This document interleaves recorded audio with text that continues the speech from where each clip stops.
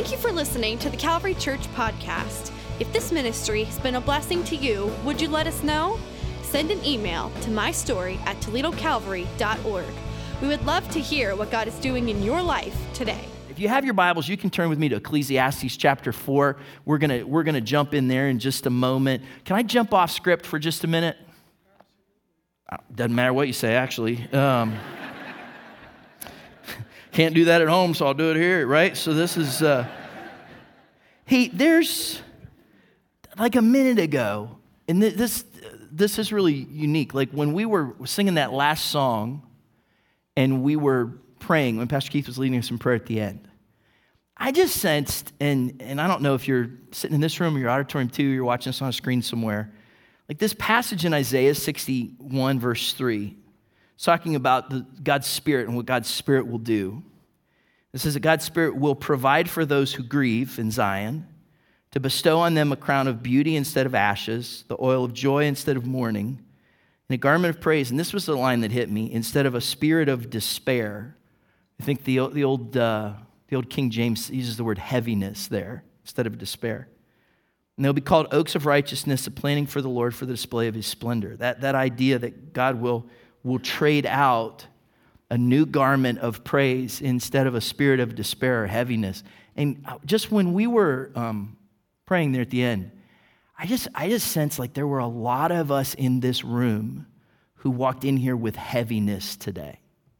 We walked in here with some despair for whatever reason. And it might not be all of you, but I think it's some of you. And before we ever even get to God's word, what I found sometimes is the thing that's in the front of my mind can block my mind from what God wants to bring into my mind. And sometimes if I've got despair or heaviness, I need to start by saying, all right, God, I entrust this to you before there's anything else. So will you just bow your heads and close your eyes with me for a moment? And can I just ask this? If you would say, I need to be here today, like I've come in with this spirit of heaviness, can you just raise your hand just to the Lord and say, God, I'm open to what you want to do here today? You can raise your hand, put it right back down, but just to say, God, I'm open to you today. Father, thanks for your word that instructs us. Thanks for your word that teaches us. Thanks for your word that encourages us. Thanks for your word that sometimes challenges and even convicts us. Holy Spirit, we know that your presence is right here in this moment, and that there are those of us who are sitting in this room, or we're sitting in auditorium 2, or we're watching this on a screen. And right now, Holy Spirit, you're moving something inside of us. It's a reminder that you know who we are, and you know what we carry, and you know that burden, that heaviness, that despair. So Lord, today we entrust it to you because you're really the only one that can be trusted with it. And so Father, would you speak encouragement and life to us today? Would you allow your word to challenge us? But even more, God, just being in your presence and in the presence of your people, would you help praise to take the place of despair? God, would you lift the mourning that is in some people's lives and bring joy in today? Lord, may we be different because we were in your house. And we ask this in Jesus' name. Everybody said? Amen. Well, if you have your Bibles, whether in a print or digital form, turn with me to Ecclesiastes chapter 4. After that prayer, I have a message for you today titled, How to Be Miserable. You encouraged? Ecclesiastes chapter 4. We kind of been working our way through the book of Ecclesiastes. Didn't Pastor Jay do a great job last week of presenting God's word to us? So thankful for him. We are working our way through Ecclesiastes. We're not doing this like we did the book of Acts. Like the book of Acts, we kind of just went through verse by verse, chapter by chapter. We're going to hit some major themes. And things we're going to talk about today, you'll see multiple places in the book of Ecclesiastes. We're just going to hone in on 3 verses today, 3 consecutive verses in Ecclesiastes chapter 4. We're going to look at these today, and the subject is how to be miserable. A couple of weeks ago, Rhonda and I were both had different commitments in the evening. We're going 2 different directions, and we said, well, let's just grab dinner first. Let's just grab dinner quick before we do this. And so we ran into a place just get something quick. I ordered something I'd never had before. It was good, tasted really good. But later in the night, like I just had this like really weird feeling in my stomach. I didn't feel like I was sick. It was just like this low-level discomfort that just wouldn't go away. Do you know what I'm talking about? Yeah, some of you are bitter. Yeah, I mean, there's just this, like you have that. And finally, I was just like, you know what? I'm just going to bed because I just did not feel right. And you're like I hope I wake up in the next morning. And I was. I woke up the next morning. I was fine. It was better. But it was just that discomfort that just kind of leaves you in that place that you just feel miserable. Do you know what I'm talking about? There are certain choices that we make, attitudes that we embrace, things that we do in life that if we're not careful will cause that same kind of low-level discomfort in our guts, right? In our spiritual lives, in our personal existence. And the challenge is, though, you can't just go to bed and have them go away. The reality is those things will grow, and that discomfort that makes you miserable can actually, as we'll see here today, lead to destructive patterns in your life. So we're going to look at 3 things today out of Ecclesiastes chapter 4. Let's jump in here. Ecclesiastes chapter 4. Verse 4. It's interesting when you read what's called wisdom literature in Scripture, like the book of Proverbs, the book of Ecclesiastes. Like we want everything to just kind of flow and make sense. But oftentimes, they'll rapid fire thoughts that really aren't connected, but they are. They seem to be separate. This is why sometimes these passages are confusing for us. They seem to be separate, but they're actually really connected. We're going to look at these 3 verses today that seem to be 3 different shots, but I think they connect this way. Ecclesiastes chapter 4, verse 4. The teacher, what he calls himself in Ecclesiastes. We believe it's King Solomon, but he says, "And I saw that all toil and achievement spring from one person's envy of another. This too is meaningless, a chasing after the wind. Fools fold their hands and ruin themselves. Better one handful with tranquility than 2 handfuls with toil and chasing after the wind." In this passage of Scripture today, I want to look at 3 things that can make you miserable. 3 things that can make you miserable. Here's the first one that we see in verse 4. It's this. Number 1 is envy.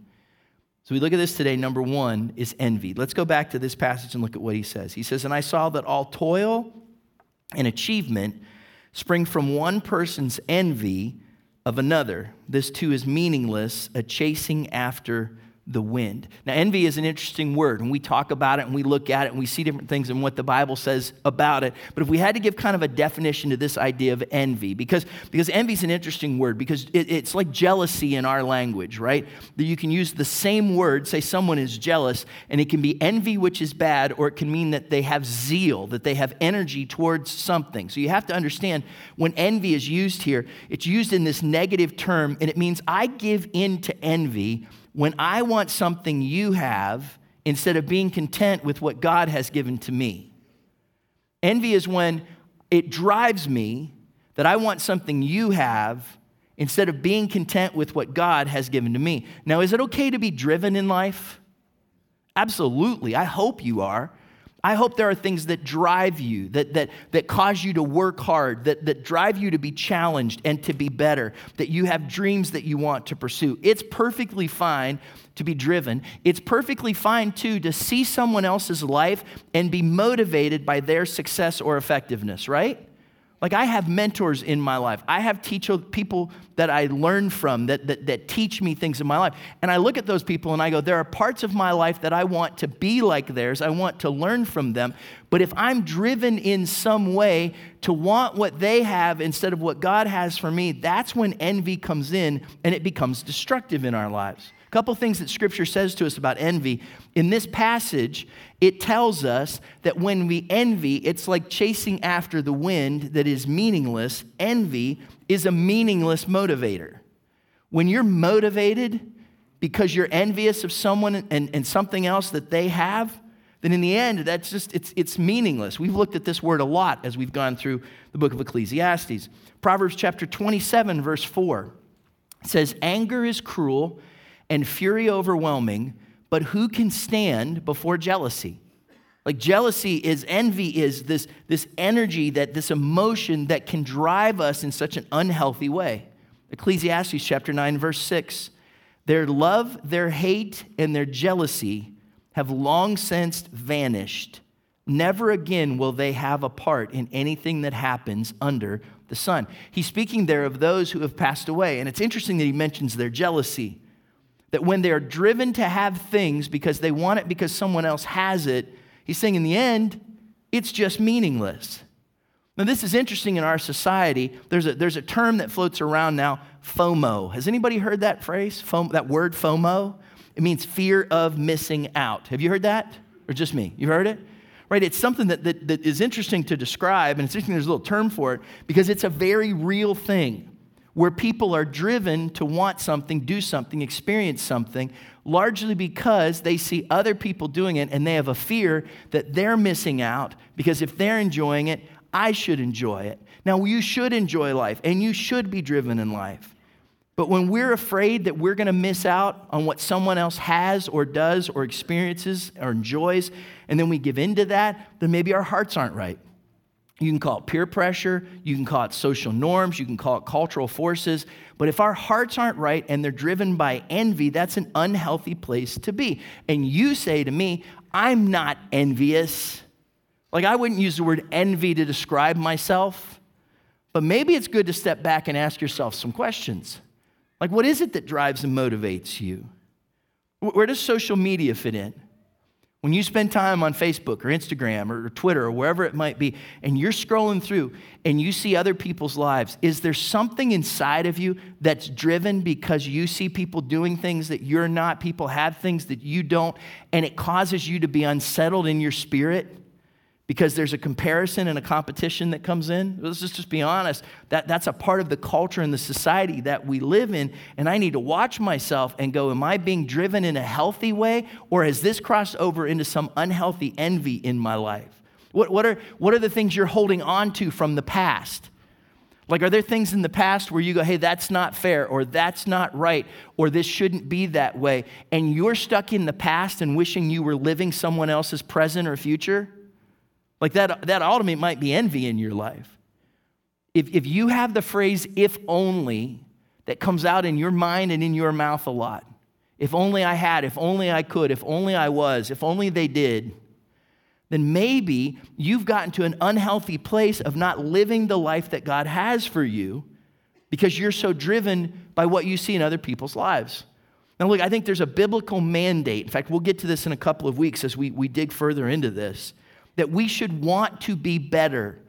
We should grow in our faith. We should grow in our wisdom. We should grow in our experience. We should never settle for status quo. We should become everything that God has for us. We should all be motivated to be better, but which better? Like, when you say better, what's really going on in your mind? Do I want to be better than I am or better than you are? Like, which better is it? What's my real motivation? Because if my motivation is just to be better than you are, then that's meaningless, the teacher tells us. Rebecca DeYoung wrote a book about the 7 deadly sins, and when she got to talking about envy, she recounted a poem by Victor Hugo, and I won't read the poem, it's kind of long and convoluted. Sorry, English teachers, but in the poem, he personifies envy and greed. The two characters are envy and greed. They're sisters, if I remember right.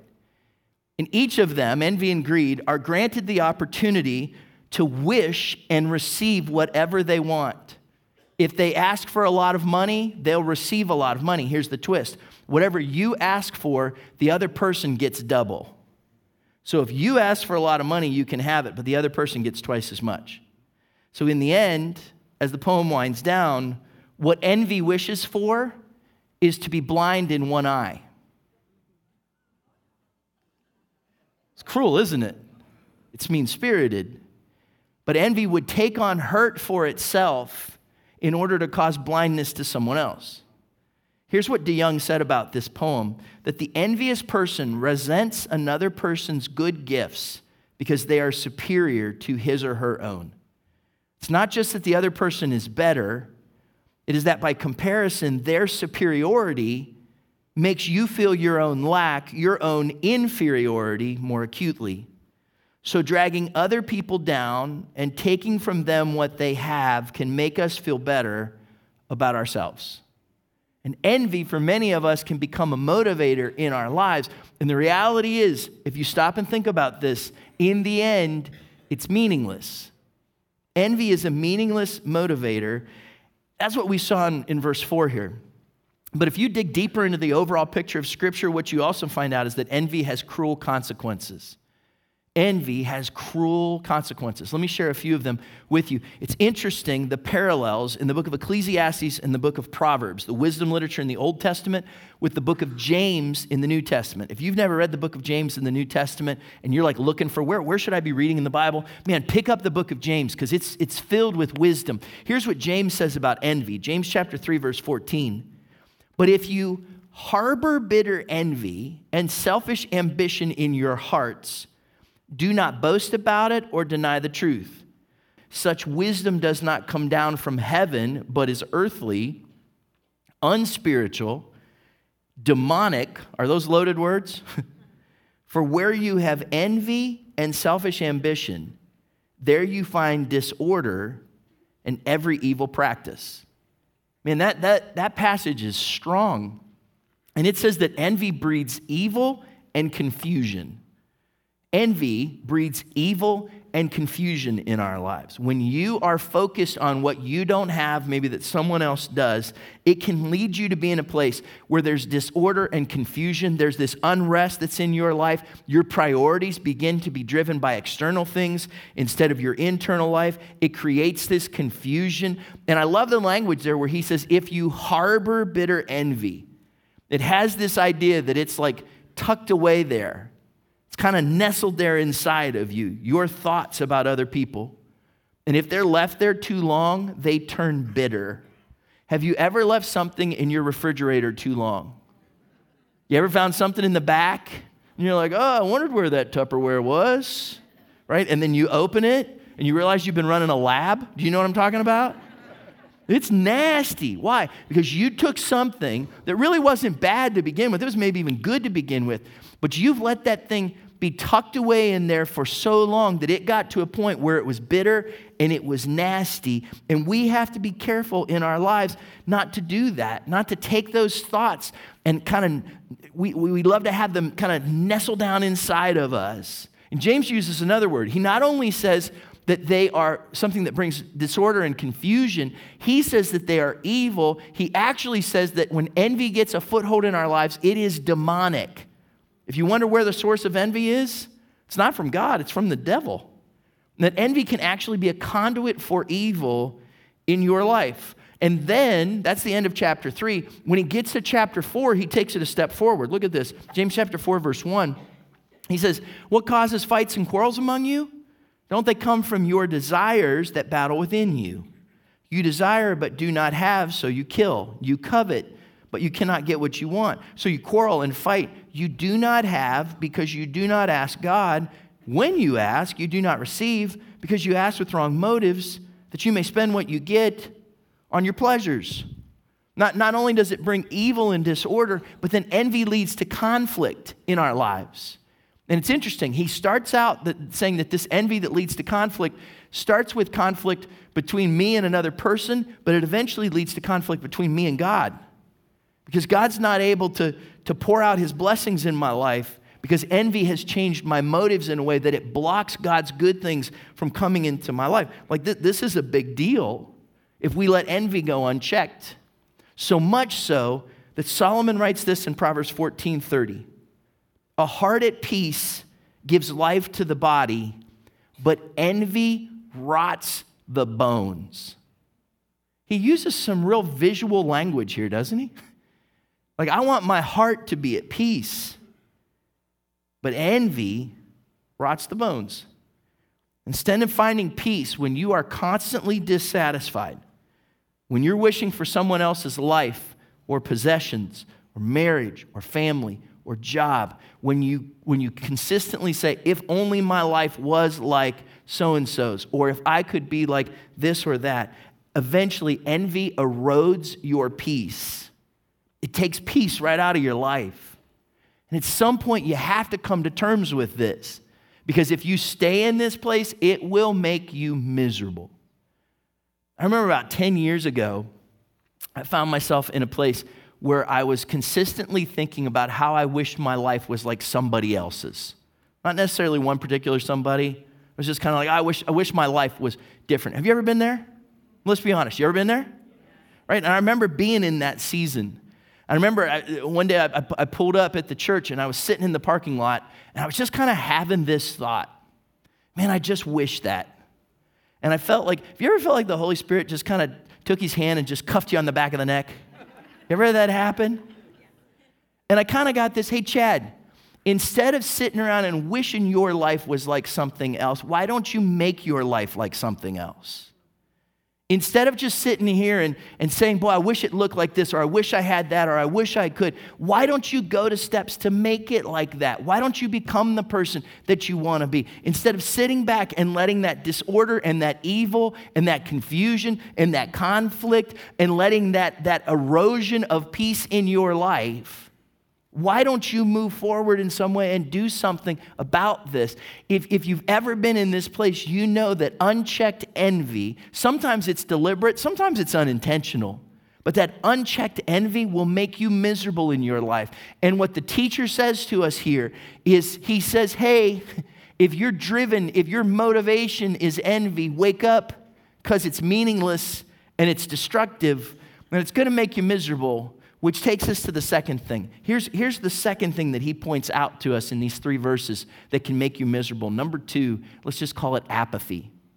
Number 2 is apathy. Ecclesiastes chapter 4, verse 5. The teacher writes, fools fold their hands and ruin themselves. Isn't that an interesting little phrase? Fools fold their hands and ruin themselves. Go ahead, everybody fold your hands right now. Bunch of fools. I was with you. It's all right. What does he mean, fold their hands? You see this a couple times in Scripture, this language of fold their hands.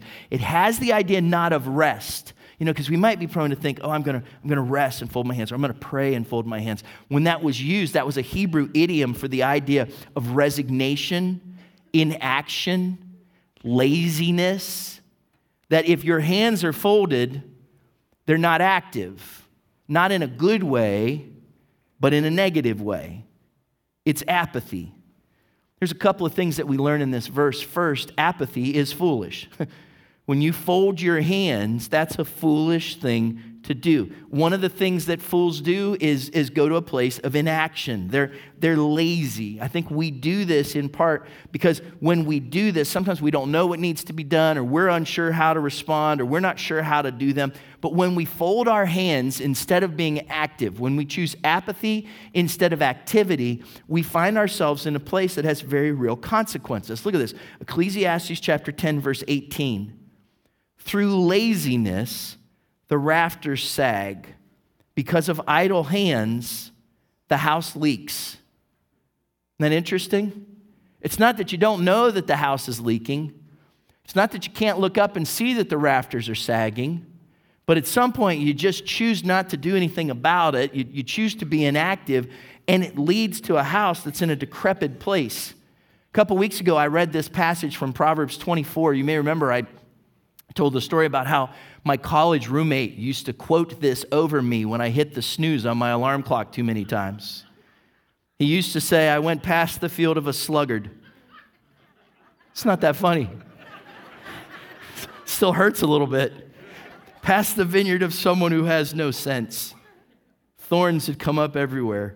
The ground was covered with weeds, and the stone wall was in ruins. I applied my heart to what I observed and learned a lesson from what I saw. A little sleep, a little slumber, help me here, a little folding of the hands to rest. And poverty will come on you like a thief, and scarcity like an armed man. There's a powerful truth there. And in those times when we choose inactivity over the known activity that we should be taking part in, it literally brings destruction, it brings erosion to our lives, and it makes us foolish. James, if you go back to the book of James, he actually is a little more clear and forceful. He says this, James chapter 4, verse 17, if anyone then knows the good they ought to do and doesn't do it, it's sin for them. He doesn't say you're just a fool. He says you're sinning when you know what you're supposed to do and instead you fold your hands. So what does this mean? Like, what are the things that maybe are in front of you where you need to put your house in order? Maybe it is physical repairs. Maybe it's dealing with debt. Maybe it's mending a relationship or pursuing some personal goal. But it's easier so many times for us just to fold our hands instead of making ourselves active in what God would have for us to do. But let's take this one more step further, because not only is folding our hands foolish, what this passage also tells us is that apathy is self-destructive.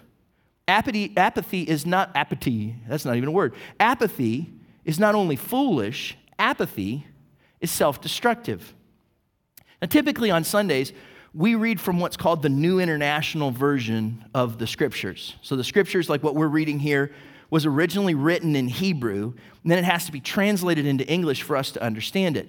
So we usually use the NIV. And one of the things about the NIV is in the places where it might be a little confusing for us to read the literal Hebrew, they kind of try to give you the idea of it. There's other versions, sometimes the King James, New American Standard. In particular, the really good one is what I would call, I like it's called the English Standard Version, the ESV, English Standard Version. It's a little more literal. So it takes the Hebrew words, and even though sometimes it's difficult for us to understand it, you get a more literal translation. So let me read to you the English Standard Version of verse 5 of Ecclesiastes chapter 4. It says, "The fool folds his hands and eats his own flesh." Yuck. Like, that's gross, isn't it? So it says in the NIV that he just kind of destroys himself. But the ESV and the actual Hebrew puts this out in a frame of self-cannibalism. That when you choose to fold your hands in apathy, laziness, inactivity, you are literally setting yourself up for self-destruction. That's interesting for us to think about. I destroy myself when I fold my hands. When I choose apathy or inactivity, I literally am destroying myself when I fold my hands. Think about that. How do we use our hands? We so often use our hands in ways that move forward our relationships. If I meet you for the very first time, I'm going to stick my hand out and I'm going to try to what? Help me out here. Shake your hand, right? If we're friends, probably when we see each other, I'm going to come up and I'm going to give you a high five. At this point, with germs starting to come around and this kind of things, a lot of times instead of a high five or a handshake, I might want to give you a fist bump, right? So go ahead, turn to the person next to you right now, give them a fist bump. Go ahead, do it. All right, now turn to the person you didn't like as much and give them a fist bump. All right, go ahead. It's all good. It's all good. Right? When Rhonda and I were in high school and we started dating, we were hanging out a little bit. We met at church and talking on the phone and stuff. But then, at some point, I needed to know, do I have a chance here? So every so often, I'd kind of strategically, just kind of have my hand bump hers. You know what I'm talking about? Just kind of touch hands a little bit. Because at some point, I knew I was in if we would what? Hold hands. Because there's something about communicating relationship that we do with our hands. But if your hands are folded, you've hindered all of that. You've kept yourself from being welcoming, from friendship, even from relationship, because you've closed yourself off in inactivity. Think of how else we use our hands. We use our hands to do things, don't we? It's almost every activity. If you're going to fix something, if you're going to make something, if you're going to create something, where does it start? It starts with help me. Start with your hands. think about even this in a whole different way. We not only use them to do things, but we use them to communicate with other people, don't we? In so many different ways. I use my voice less now, and if I'm going to communicate with you, I probably use my hands. Most of the time, I'm just going to shoot you something that I just texted with my thumbs, right? So even my communication with others is stopped when I choose inactivity over activity because I choose to fold my hands. Take this even one more step further. We not only use our hands to do things, but understand this. If I'm going to give to you, I'm usually in this posture somehow. And even more, if I'm going to receive in some way, I'm in this posture, right? But if I'm doing this instead of this, at some point now, I can't give. I can't be the conduit that God would have for me. I'm closed off from God's purpose in my life, nor can I receive his blessings in my life because instead of being in this place to receive from him, I'm in this place because I've chosen to fold my hands. Can you see why that's foolish and self-destructive? So how we live, how we think about this is really significant. Look, I see the consequences all the time in people's lives because someone in their home or in their family chose to fold their hands and cut off communication or cut off activity or in many ways push them out. In many ways, they failed to either give or receive in their lives. And there's consequences and there's damage and dysfunction that's done because someone in a home chose to fold their hands instead of being active. I see it happen in churches all the time. When churches get comfortable, they want to play it safe. And instead of being in a place where they can give and receive in their community and offer things that could bring life change, instead they say, well, maybe for a little while we'll just sit here and fold our hands. It's foolish and it's destructive. And you think about that even from the vision that God has for your life. Like the things that God wants to do in and through your life. Look, so many times in your lives, if you're feeling empty, if you're feeling drained, if you're feeling like you can't receive from God, maybe the reason you can't receive from God is because you've had your hands back like this. Here's the crazy thing that I've seen, and a friend reminded me of this right after the last service very wisely. He said to me, look, my experience in life has been this, that when I open up my hands to give, that's when I'm in a place that from God I can receive. Does that make sense? So there's something foolish and destructive. And it can have eternal ramifications. You realize that when you choose inactivity, that can affect your soul. And ultimately, it can affect the souls of people that God would have you minister to, or even people in your orbit, in your sphere of influence, in your home, on the job, in your school, that God wants you to touch. Folding of your hands is foolish and self-destructive. I tell you this because sometimes it's easier to fold our hands because then we can be oblivious, can't we? Aren't there times where you just want to be oblivious? Help me out here. Aren't there times? Look at this picture. These are two fishermen who are in Alaska, and they are out fishing. Picturesque, beautiful spot. See the two fishermen? Follow up the hill. What do you see? Do you see the bear? The guy that was the wildlife photographer that caught this, he was out photographing wildlife, sees these two guys, sees the bear. He took the picture. If you listen to the interview with him, he took his time taking the picture. He wanted to make sure he got the picture just the right way. Here's what he said. He's like, I've been out here enough. I've seen enough of this stuff.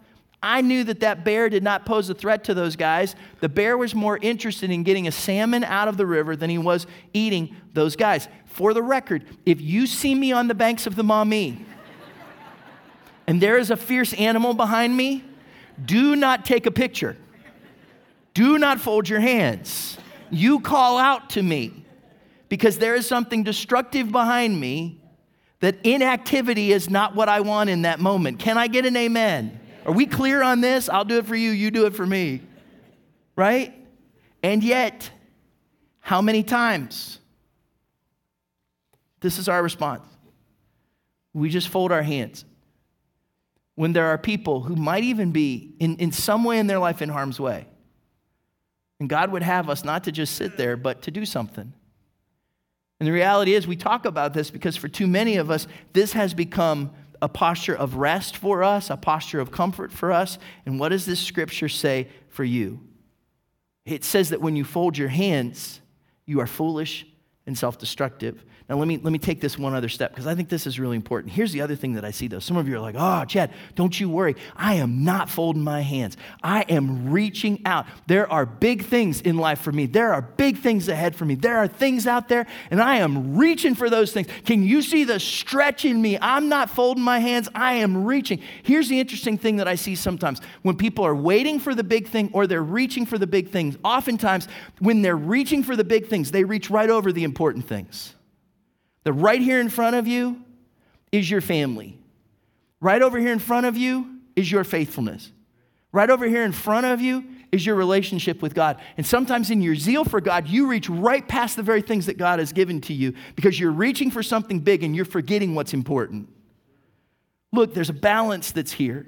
My encouragement to you, unfold your hands and embrace what is in front of you. You don't have to reach past that. What I've found is when I fill my hands with the things that God has put in front of me, that's when He can entrust me with more. Amen? Which takes us to the third thing. The third thing that can make you miserable What do we talk about? Envy and apathy. Here's the third one, number 3, is more. Sometimes more can make you miserable. Here's what he said, Ecclesiastes chapter 4, verse 6. Better one handful with tranquility than 2 handfuls with toil and chasing after the wind. Let's talk first about what this is not. This is not a call to apathy or inaction, right? We've already talked about that. In fact, we'll hit this in a few weeks, but if you just fast forward a few chapters, the teacher's going to give some clarification to this. I love this verse, and he uses hand here again. Look at this, Ecclesiastes 9:10. Whatever your hand finds to do, do it with all your might. For in the realm of the dead, where you are going, there's neither working, nor planning, nor knowledge, nor wisdom. He has the gift of encouragement, does he not? In the dead where you're going. But there's truth there, right? That right now, while you have the energy, whatever your hand finds to do, you do it with all your might. See, there's not a problem with wanting more out of life. There's not a problem with being more than what you already are. We talked about this with envy, right? It's good to say, God, I want to be better. But watch this. When the quest for more comes at the expense of peace, there's something out of balance in your life. When the quest for more comes at the expense of peace, there's something out of balance in your life. Look, more is not bad, but if you've traded more for peace, then maybe it's time to do some evaluation.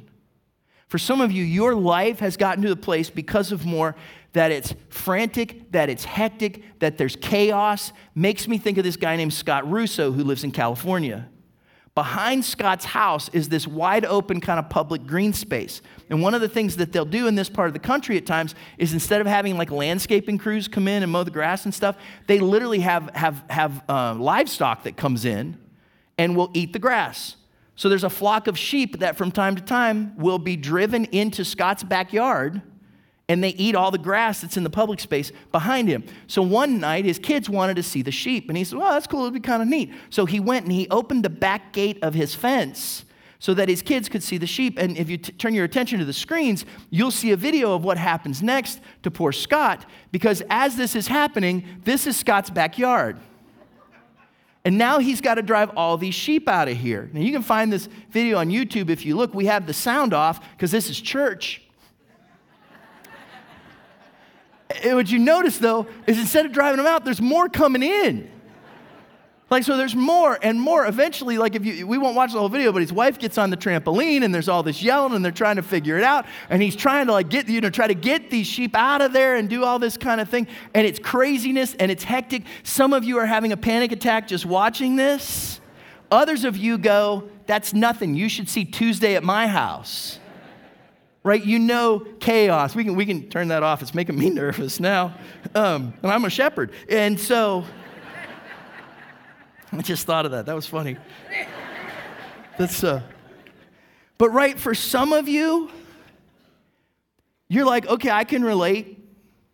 Like I open the door and there's more in my life and there's more activity and there's more craziness. And sometimes we are in seasons of more. For some of you in your family, it seems like there's one more practice and one more game and one more recital and one more lesson and one more homework and one more test and one more. Like there's those things in that season. For some of you in the job, and it comes in different rhythms, but there's times when it's just crazy and it's frantic, and that's all good. Like those things come and they happen, and we live in those different seasons and those different flows. But we have to remember that if we've traded out our peace in the place so we can have more, then maybe something's out of line in our lives.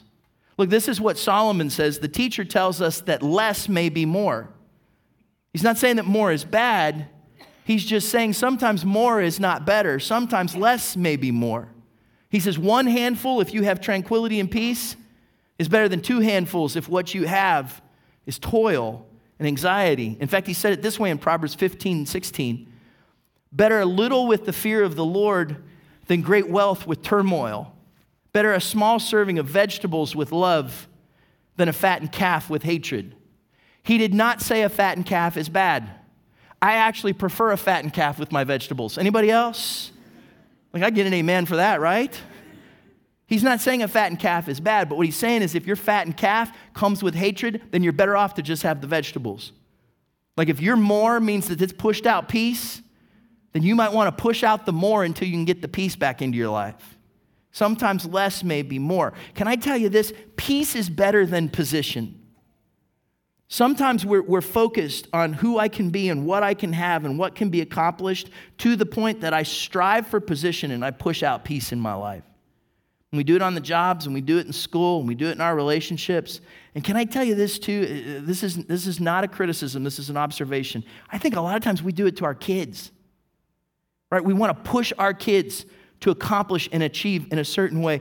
And we should, parents, grandparents, you should be your child's greatest cheerleader. But if that force into position somehow pushes peace out of your life or God is a priority in your home, maybe something needs to be reevaluated. Does that make sense? We all still friends? And can I tell you this? Peace is better than possessions. Peace is better than possessions. Like we won't take time to read all through Ecclesiastes chapter 5. The whole last part of it really focuses on this. I encourage you to read it for yourself. Here's what he says, though, in verse 10. Whoever loves money never has enough. Whoever loves wealth is never satisfied with their income. This, too, is meaningless. Is there a problem with having possessions? Not if God's entrusted them to you, not if God's blessed those to you, not if God's trusted you with that to be a conduit and to be used for him. Here's the problem. When your possessions possess you, that's the problem. Make sure that the things you have don't have you. Make sure that the things you have don't have you. And know this, some of you are like, but I want to add that piece to my life. I want to add quality in my life. Then know this, the best way to add may be to subtract. Sometimes the best way to add peace, sometimes the best way to add quality is to say, what do I need to pull back from? Where do I need to find? And what did he say? If 2 handfuls are not as good because of the toil that comes with them, maybe the 1 handful is better with tranquility, with rest, with quiet, with peace. For some of you, there may be some places where in the craziness and the hecticness of what your life is right now, that you need to stop long enough to say, God, I need some peace in my life. What happens when you do that? Isaiah chapter 26, verse 3. You will keep in perfect peace those whose minds are steadfast because they trust in you. When we prayed at the beginning of this message today about those that feel burdened or despair, maybe that's because of all the hecticness that's in your life right now. Maybe no fault of your own. I'm not saying it's a bad thing. I'm saying it may be that in this season, you need to step back and slow down enough to say, God, I need in my life your perfect peace. There's an old story. You've probably heard it somewhere along the lines. I've heard it countless times. I've heard it told a bunch of different ways. I couldn't find the source, and I'm not even sure how much truth there is to it, but it's a great parable of when some European explorers first came to Africa. They were trying to get supplies from one part of Africa to another, and they felt the urgency in that moment. They didn't know the terrain very well, and they didn't know how to move things long distances, so they hired some African guides to go with them. And on day 1, they pushed. They had a place to go. This journey was going to take them the better part of a week, and so they knew they didn't have much time, so they just wanted to go. So they pushed and they pushed and they pushed on day 1. They pushed and they pushed and they pushed on day 2. And at the end of day 2, when they were sitting around the campfire, they said, we're really not happy with our progress. We need to push harder. So on day 3, they pushed even harder. They moved even faster till at the end of day 3, then they got twice as far as they had on day 2. And they sat around the campfire on day 3 that evening, and they were very pleased with themselves because of how far they had gotten. And on day 4, when they got up to leave, the African guides, the locals, the nationals were sitting around the fire, and the European explorers said, come on guys, let's go, it's time to move. And the African guides said, oh, we're not going anywhere today. And they were like, yes, we are. We've got miles to go. We've got a mission to accomplish. We need to press forward and move on. And they're like, well, we're sorry, we're not going anywhere today. And they're like, what do you mean? Why aren't you going to move today? And they said, well, sirs, yesterday we moved so fast and so far that today we have to stop just to let our souls catch up. Sometimes you have to slow down enough just to let your soul catch up. You ever been there? And today may be that day for you. Here's what Paul said. Philippians chapter 4, verse 12. He says, I know what it is to be in need, and I know what it is to have plenty.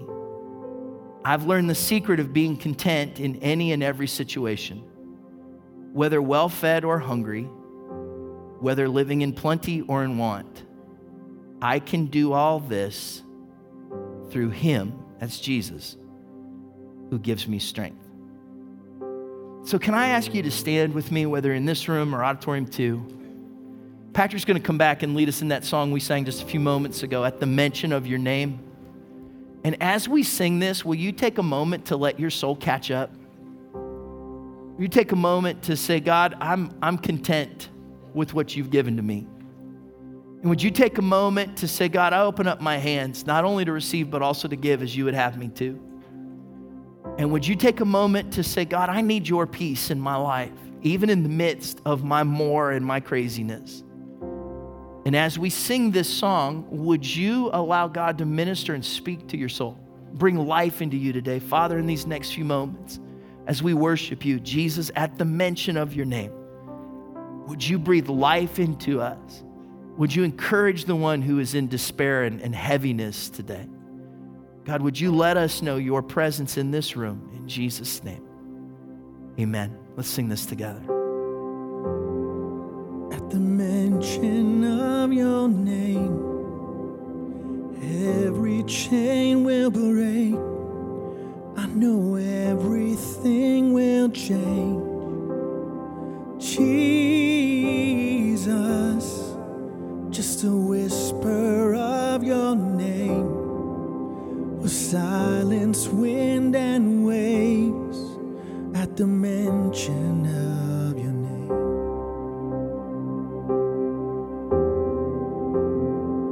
At the mention of your name, every chain will break. I know everything will change. Jesus, just a whisper of your name will silence wind and waves at the mention of your name.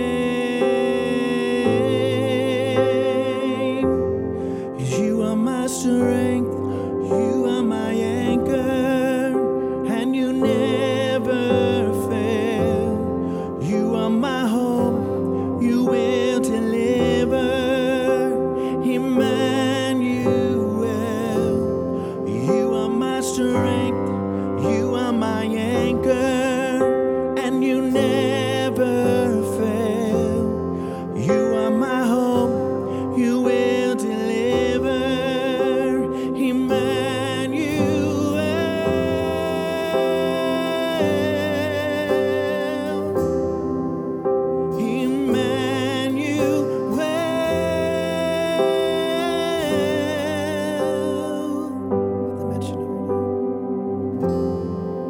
at the mention of your name, every chain will break. I know everything will change.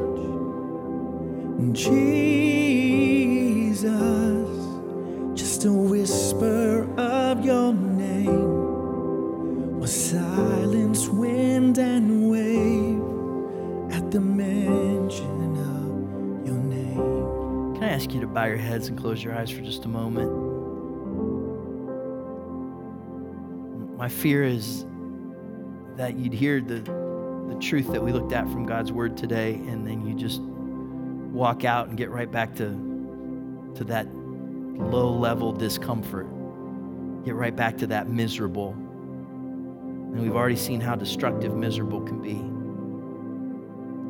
And so for some of us, like in this moment, we need to actually do a little business with God before we walk away from this. And say, God, I don't want to be motivated by envy anymore.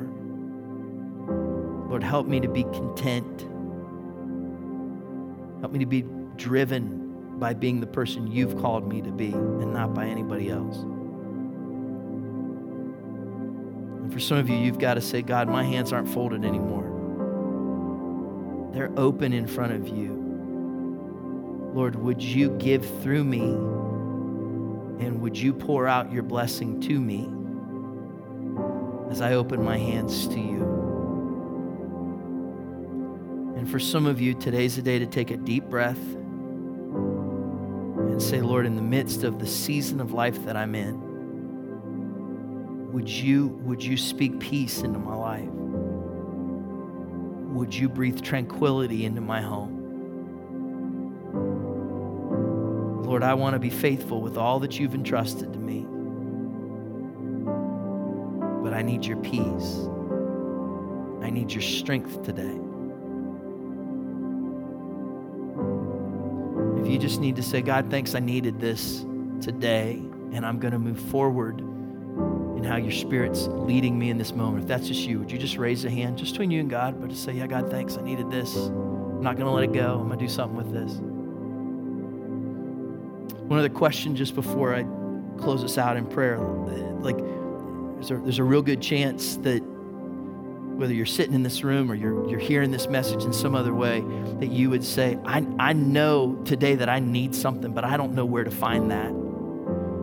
We just read where Paul said that it's through Christ who gives me strength. And the reason is because when Jesus came and lived his life on this earth, he did it without sin.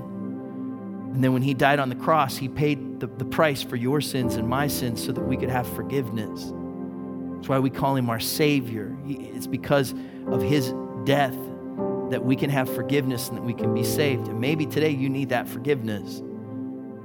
We also believe that on the third day after he was crucified, that Jesus rose again and that he lives today. And because he's alive, I can live. I have purpose. I have meaning. I have direction in my life. And that's why I call him my risen Lord, because he is alive and he's the one who gives purpose to my life. And if you'd say today, I can't do this on my own anymore, I need Jesus as my Savior and as my Lord, here's what I'm going to ask you to do. Just raise your hand right where you are. If you just say, Jesus, I need to give my life to you. I can't do this on my own anymore. You raise your hand, put it right back down, just between you and God.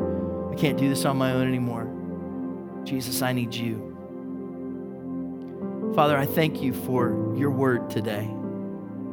Lord, I pray for the one who needs your peace. Would you pour that out in their lives? And Father, I pray for the one who says today, God, I give you my life as my Savior and as my Lord. Would you help them to find, even in this moment, a new life from you in ways that go above and beyond what they could ask or imagine? Lord, would you bring your forgiveness and your grace to them in this moment? In Jesus' name, amen. Hey, look, if you raised your hand to ask Jesus to be your Savior and Lord, would you grab one of these cards on your way out? It just says, I have decided. Take that to our Connection Center in the atrium. We'd love the opportunity to meet you and have a Bible we want to give to you. We want to say thanks to you and pray with you. Thanks for being here today. Have a great week. We'll see you next Sunday.